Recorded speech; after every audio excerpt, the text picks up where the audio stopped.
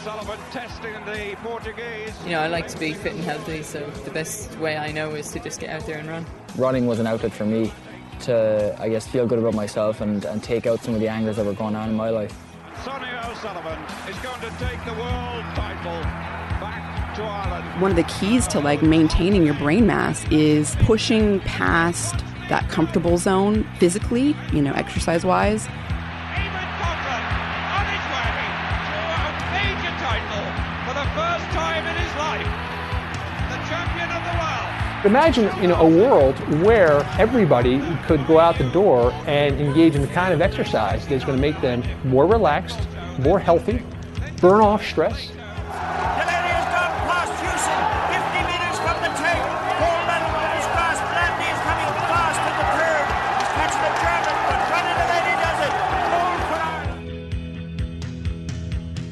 Sonia O'Sullivan, welcome back to Irishman Running Abroad. You really have been running abroad. You were all over the place, seeing incredible things take place this week. How was it to see world records smashed in the way they were in Spain this week? Yeah, that was something else. I went down there just to kind of, I suppose, help out with the pacemakers and make sure that they knew what they were doing. And, they got to the track on time and then doubled up with a bit of commentating for the world record. But I didn't really go in there, I suppose, expecting the results that we got. It was really surprising. And particularly, I think, Letesenbet Giddy, win the women's 5,000 metres. And because I suppose I would relate a lot to that and understand the split times and, what it would take to run at such speed. And when she ran that, the first race, and there was only two real big races, there was a couple of local races before, then you kind of felt that there was a bit of pressure on Joshua Cheptegei to get out there and, the world record was kind of promoted with his face on it. And, yeah, so nothing like a woman putting a man under pressure. Yeah, I mean, this is a great opening to what we're going to talk about today on the episode, with World Mental Health Day taking place on Saturday. I'm sure you guys saw the bonus episode of Irishman Abroad that went out with Blind Boy, Richie Sadlier, Marion Keys, Caroline Four, and just to name a few. Really proud of that episode. It was the first time that I ever really spoke about my own mental health journey at length and had someone else put the questions to me. You mentioned here the pressure of having the world watching you. I mean, over the course of your life, Sonia, you've had all eyes on you a lot more than most people could ever comprehend. What did that do to you to start with, having that early on? Well, I think, I suppose when things are going well, you love it, and you're kind of you don't even think twice about it, because you're just getting, all the praise and, I suppose it's all very positive feedback. But, I suppose it becomes more of a pressure when you've achieved a really high level and then you've got to back it up and do it again and do it even greater on a higher stage. And I suppose I was always someone who kind of pushed it to the side and didn't really kind of focus on it too much and focus more on the physical aspect of training. But there was definitely, some I suppose downs or lows as well as the highs. Throughout my career, I often describe it as a bit of a roller coaster of events.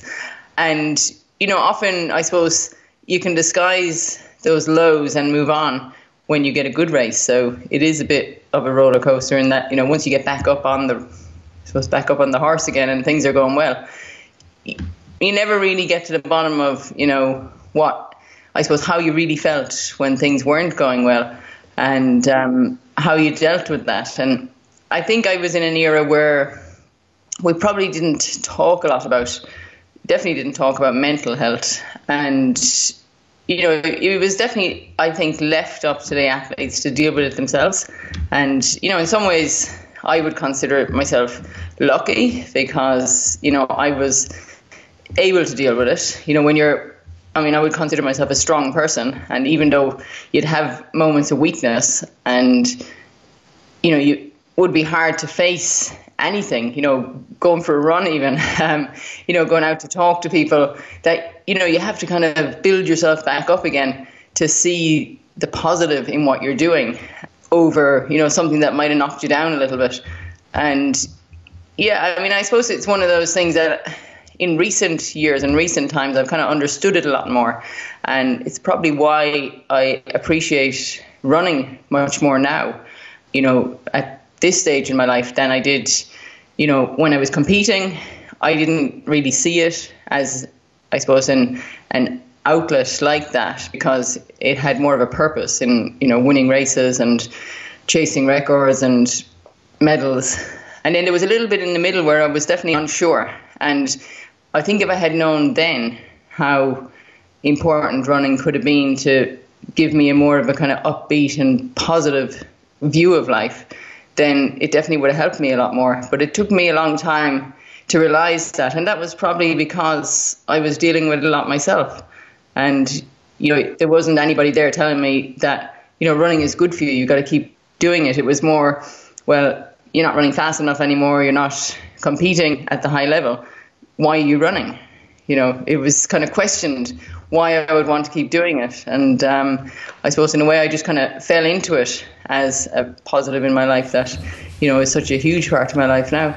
Well, later in the show we talked to John Connell, the author of the running book and the cow book. People may already know of John, and he gets into what you were talking about there, Sonia, about viewing it as a wider thing, even as a spiritual thing. And I think that's fascinating to hear you talk about how little thought was given to what I prefer to refer to as mental wellness. I think the word health, I even got a lovely email from a listener after the show on Saturday just about confusing those two words, because we all just have a health.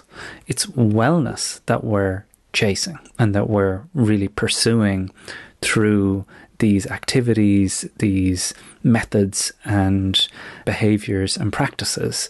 I just thought that was an important distinction to make, but also just fascinating that it wasn't part of the equation when we consider how much it is now. So are you telling me that, like, your approach back then was quite the tough guy kind of attitude, the Brian Clough or Roy Keane aspect of things, toughen up, bury that feeling rather than picking it up, examining it and seeing, is there any worth to this thought that I've had?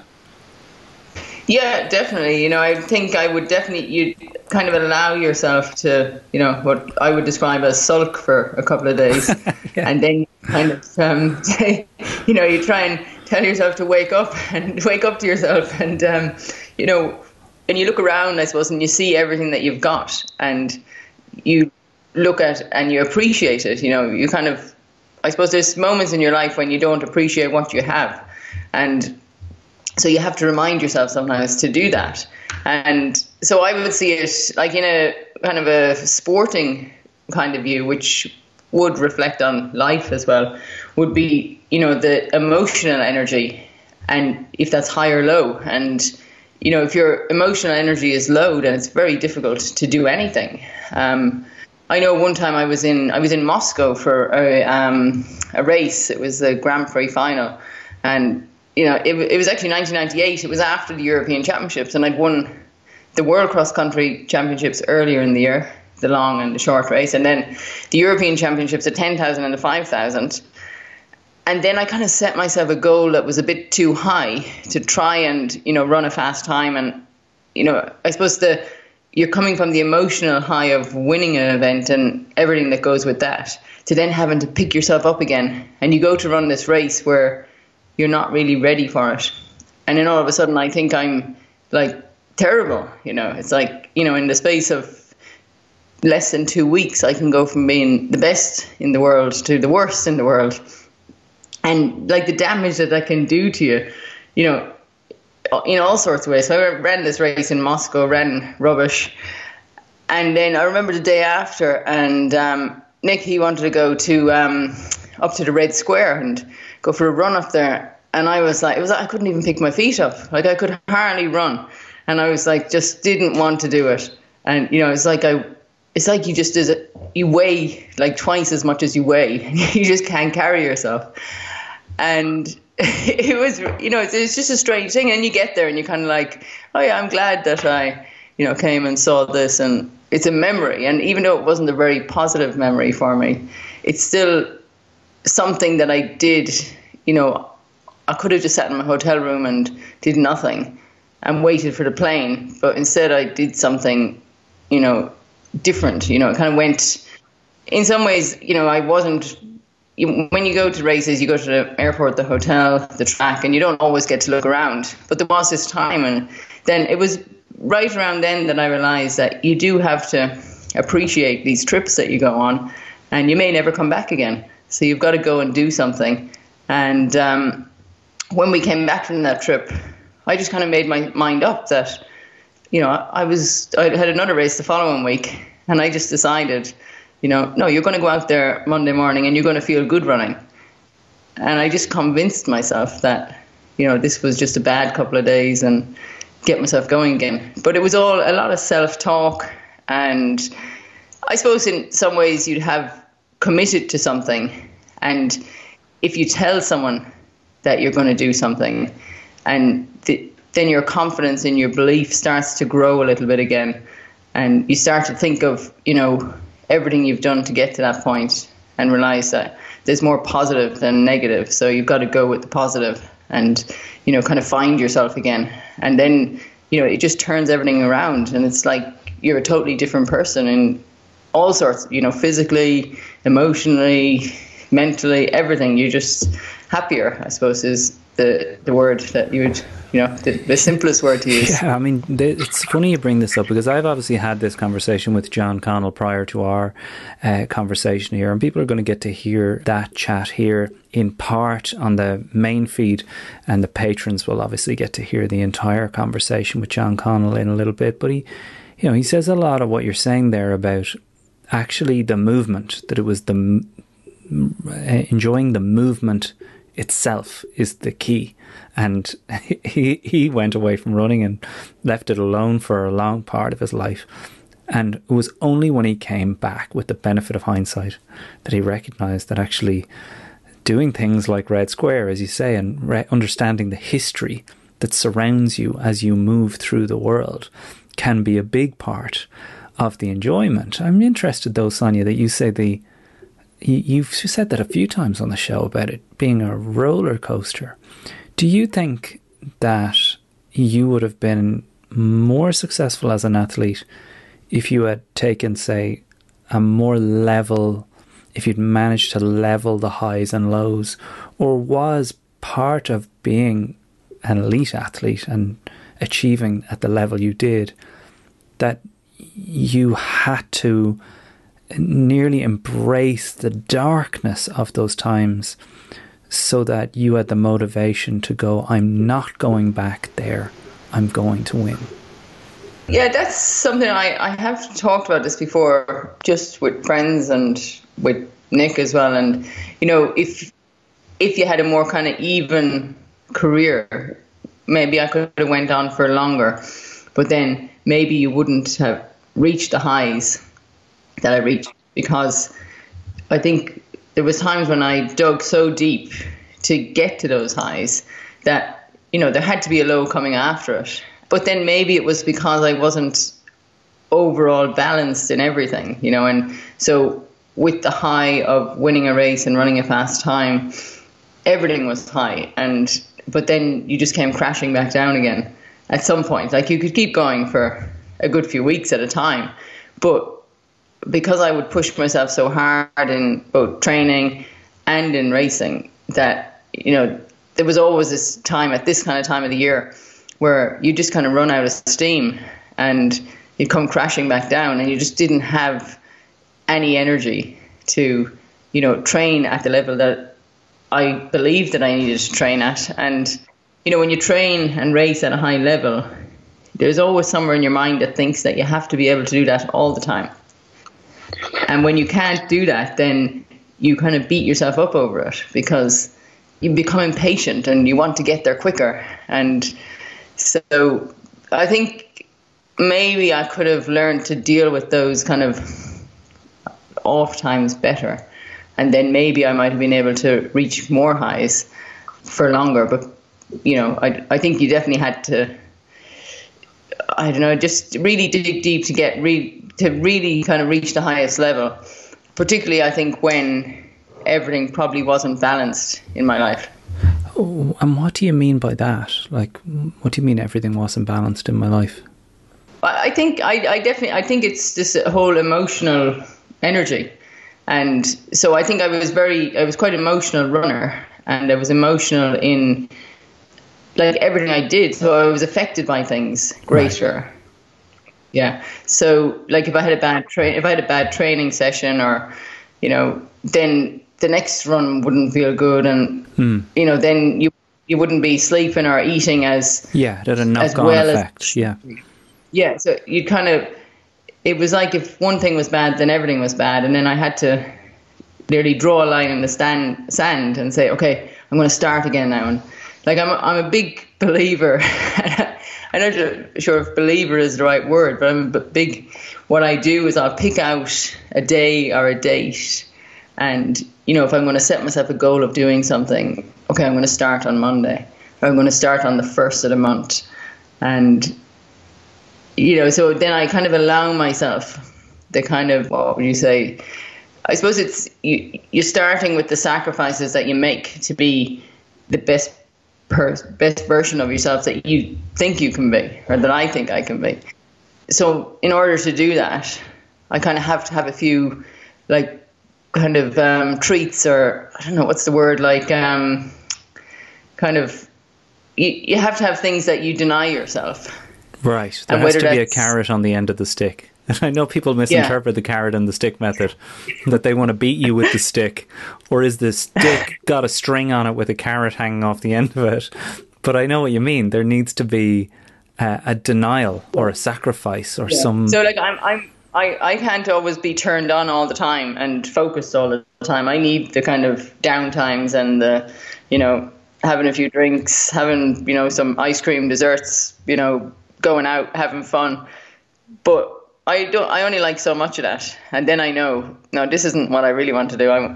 I need to kind of, I suppose, get myself back in a routine again, and the structure, and because that's what I truly like, is to have that structure and routine in my life. But I need some off days every now and then. And, I think if you can somehow get the off days in the right mix, then you don't have so many off days in a row. So then your overall kind of stability and levels of emotional energy will kind of be a bit more balanced, and then you don't have the kind of highs and the troughs as deep as they can be. I think what I've read about what you're talking about there, and I know that it is hard for a lot of us to relate on the surface to, a world-class athlete talking about this kind of balance, but there are a lot of parallels in that we all know what it feels like to fall off the wagon, or to feel like I can't get into my routine.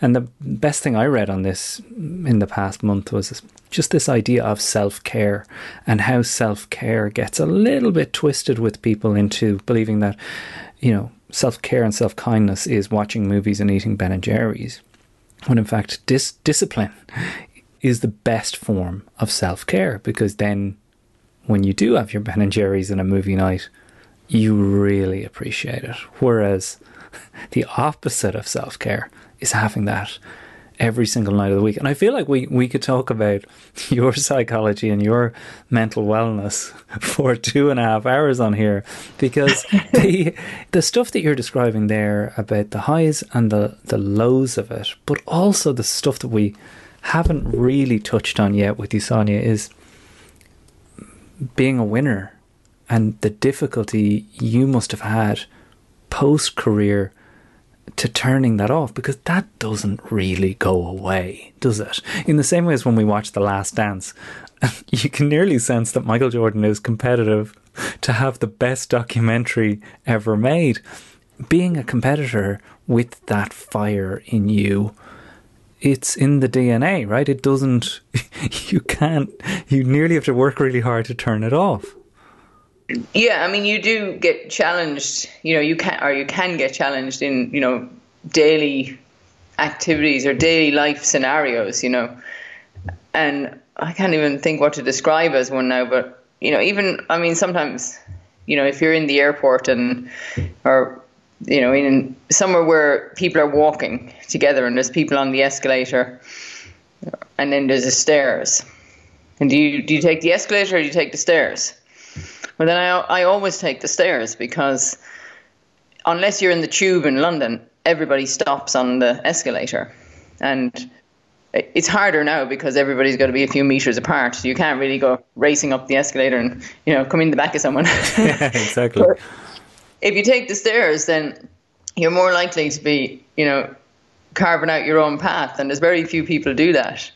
And I suppose by doing that, I feel like I'm doing something good for myself. When you've been sitting down for a while and you get up and you're out there victories. And so that feels like you're doing something, positive, rather than just standing there again. Or, if you turn up somewhere and you're waiting and someone says, "Oh, take a seat," but you don't always want to take a seat. No, I'm happy to stand. And, it's just like these things that people naturally do, and you kind of think, well, why would you take a seat when I've been driving in the car for 3 hours? Well, I understand. A few people, it is interesting, these tiny things, because I've had a few listeners on to me about something Paul Howard said in his episode about being with you when you lost a set of shoes on the metro in Paris, and how it was, ringing around trying to get a hold of them, and then the sponsor provides you with a pair of red shoes. And you said to Paul, according to Paul, sure, everybody knows you can't run in red shoes. Is that another example of one of these tiny things that you're just like, nah, that's not going to work? Or is there a bigger thing behind you can't run in red shoes? No, it was just one of these stupid things at the time. I think back then when was that, the early 90s? 2000s. 2000s, yeah. Was it the 90s? I don't know. It was a fashion thing, was it? No, it was generally runners, shoes were white. But if you put a pair of, in Sydney I wore black shoes, and people say to me, "Oh, if you didn't wear those black shoes, you would have won." No way. Because if you watch someone running in black shoes, they look like they're moving much slower. Really? And at the time, so Nike had these white shoes and red shoes, and they were pretty much the same shoe. But the Kenyans refused to wear the red shoes because they said that, no, the red shoes were slow. And because I was training with them in London, and I had this in my head. Yeah. And I just, I'm sure there was lots of other things going on at the time.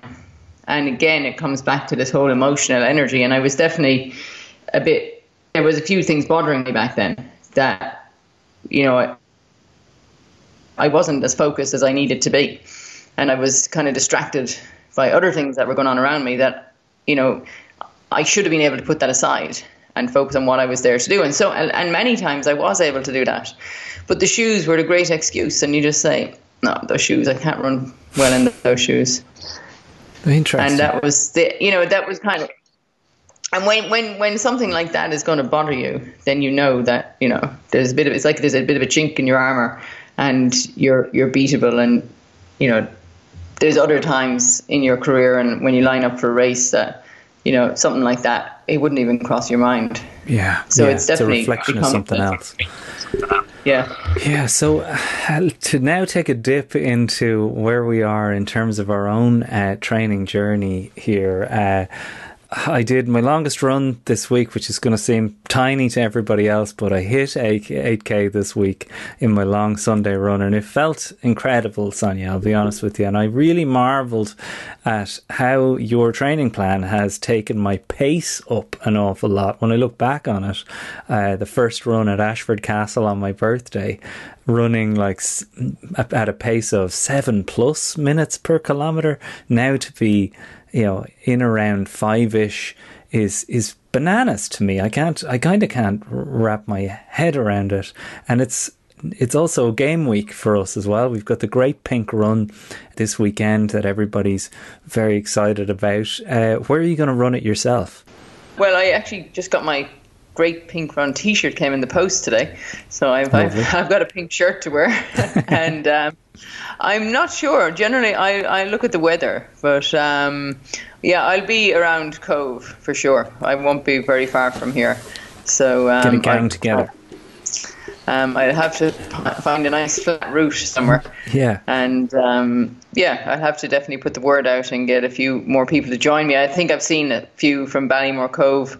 We're going to sign up and run as well. And yeah, we post a few photos up afterwards, and yeah, we'll have a bit of fun. Yeah, I mean, but you're going to aim for 10K, so you got to get up there another 2 kilometers. Which is good. It's big, and it's part of the bigger thing that we've been hinting at, which is the aim to run the Dublin City Marathon in October 2021. And I'm happy to announce, big announcement really, I've kind of given Sonia an early insight into what the plan is here.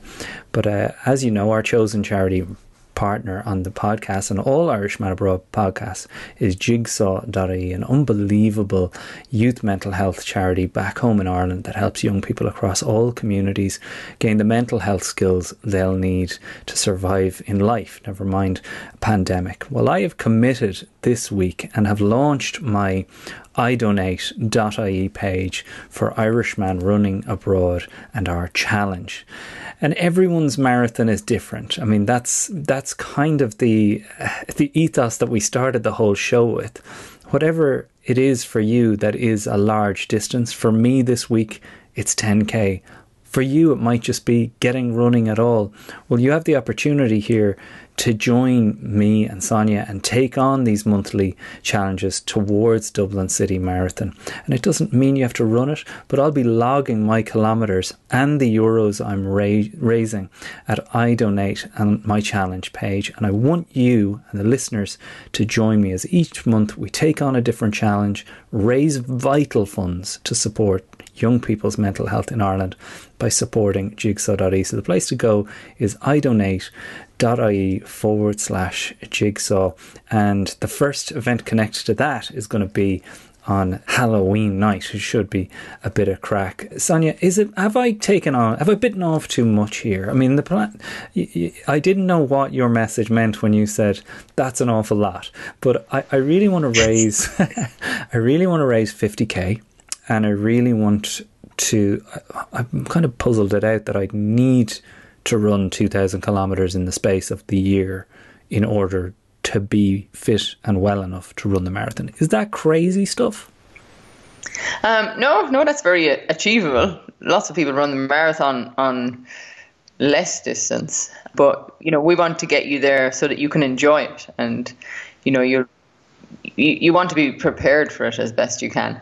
And I think, by committing to it this early, so you're pretty much a year out from Dublin Marathon next year, and hopefully it will be an event where everybody will be lining up together in some kind of format. There's so many virtual events at the moment. When I was at the London Marathon for the elite race, and when they were going back on the bus afterwards, you could see all these people running around the parks in London. And they were all wearing their numbers. And there was something like at least 40,000, if not 45,000 people signed up virtually to run the London Marathon. And even though they weren't all doing it together, which is a great way to do it, and it's so much fun. And particularly in Dublin is really, really great. The crowds are amazing, both in the race and watching on the sidelines. I think when people do such a big event as the London Marathon virtually together, that even though they're doing it in small little groups, that they feel like all these other people are also running a marathon on the same day at somewhat similar time, that in some way they are all doing it together, and you get to feel that energy of everybody committing to one thing on one day. Absolutely. And we can have that every month with the Irishman Abroad Running Challenge. As I mentioned, join our Strava group, strava.com/clubs/ Irishman Running Abroad. I think I've been calling that out incorrectly on the show, but it'd be incredible to get all of you guys listening to have that sense of unity that Sonia's described there. I'm working on the Irishman Running Abroad running snood, which I think would be the coolest piece of running kit that we could offer people. Yeah, that's like one of these things that you put around your neck, isn't it? Exactly, and it doubles up as a bit of a face mask and even a bit of a warm hat. I have a brilliant supplier organised, and I'll be announcing that very soon. I know, Sonia, you were involved in the launch of John Connell's The Running Book. The book is incredible, is it not? It is great. It's, the running book, people kind of would think maybe it's going to give you a bit of a training program and have a few numbers and times and distances in there, but it's actually more about what you think about when you're out running. And I found when I read the book, and I had read it about a month ago, so I had a preview of it, that when I then went out for a run, I started to think about things differently. And you kind of look around a bit more and you appreciate things a bit more than, your normal put your head down and your earpods in and, just run along. But to actually be more aware of your surroundings and appreciate it. And then even to go back later on, like sometimes we run up, there's a railway line from Passage West up to Blackrock Castle, and like when we come back, and if you're a little bit early and you're waiting for the ferry to come across from Cove, there's a couple of little monuments close by, and there's a bit of history there about this Sirius yacht that was the first sailing boat to cross the Atlantic Ocean. And there's a piece of this boat, it's kind of saved as a monument on the side of the water. And you could just run past that so many times and not pay any attention, but just kind of to take the time and notice these things and say to yourself, I must come back and read about that now and see what that is. Absolutely. At some later time, and just take the time to not always be rushing and think that you have to always be ruled by the stopwatch. Well, I'm so happy that we've got John Connell's conversation with me recorded earlier today on the show. The book is called The Running Book, and it explores what it is to be alive and what movement can do for a person. I have to say, it is deeply moving and intimate and kind of wide-ranging. It's both local and global.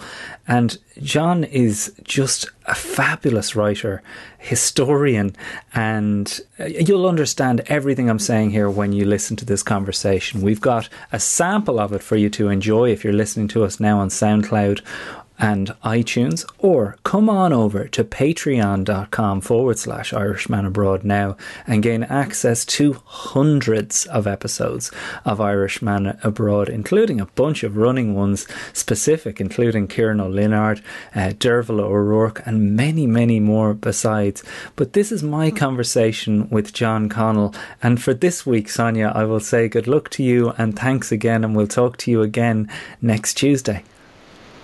We'll talk to you next Tuesday, and good luck with your running this week, and your 10k on the weekend. I look forward to check up on you.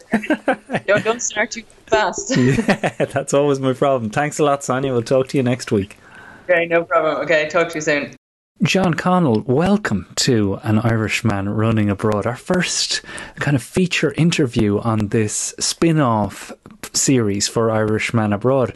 And there isn't a more perfect book for our show than this one, particularly for I felt like this book spoke to me as the new runner, but equally I'd imagine that you're finding that this book speaks to people who are running much further than me, because you, in your first run in the book, you're passing 35k, and you articulate it in such a way that any level of runner will understand that we don't know what lies in the land past that point when we go to where we've never run before. Did you think straight away when you got back into running, returned to it, that this is something that I have to write about?